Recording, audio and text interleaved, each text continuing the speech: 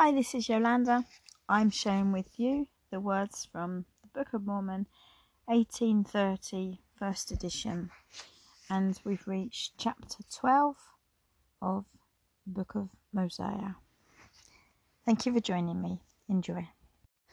Now it came to pass that after the sons of Mosiah had done all these things, they took a small number with them and returned to their father the king, and desired of him that he would grant unto them that they might, with these whom they had selected, go up to the land of Nephi, that they might preach the things which they had heard, and that they might impart the word of God to their brethren, the Lamanites, that perhaps they might bring them to the knowledge of the Lord their God, and convince them of the iniquity of their fathers, and that perhaps they might cure them of their hatred towards the Nephites, that they might also be brought to rejoice in the Lord their God, that they might become friendly to one another, and that there should be no more contentions in all the land which the Lord their God hath given them.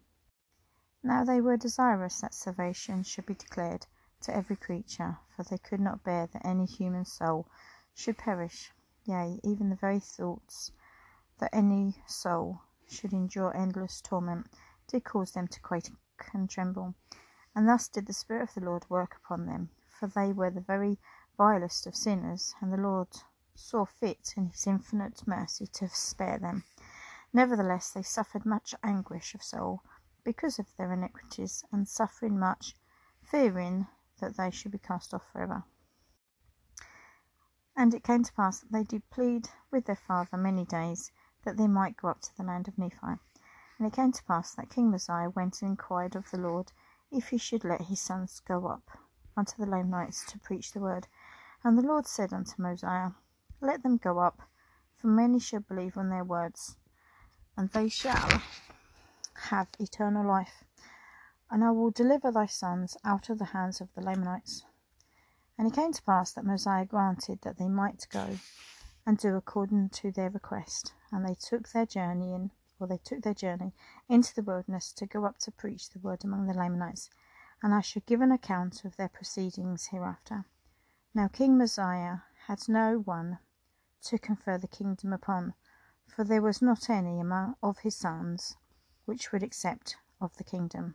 Therefore he took the records which were engraven upon the plates of brass, and also the plates of Nephi, and all the things which he had kept and preserved according to the commandments of God, and after having translated and caused to be written the records which were on the plates of gold, which had been found by the people of Limhi, which was delivered to him by the hand of Limhi.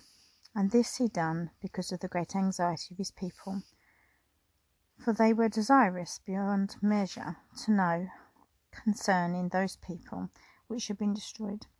And now he translated them by the means of those two stones, which was fastened into the two rims of a bow.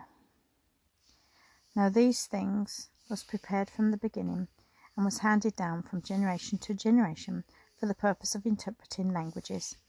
And they have been kept and preserved by the hand of the Lord, that he should discover to every creature which should possess the land the iniquities and abominations of his people. And whosoever has these things is called seer, after the manner of old times. Now after Mosiah had finished translating these records, behold, it gave an account of the people which was destroyed, from the time that they were destroyed, back to the building of the great tower, at the time the Lord confounded the language of the people. And they were scattered abroad upon the face of all the earth, yea, and even from that time until the creation of Adam. Now this account did cause the people of Mosiah to mourn exceedingly, yea, they were filled with sorrow. Nevertheless it gave them much knowledge, in the which they did rejoice.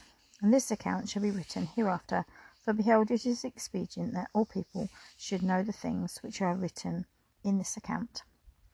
And that's the end of that chapter. Thank you for listening.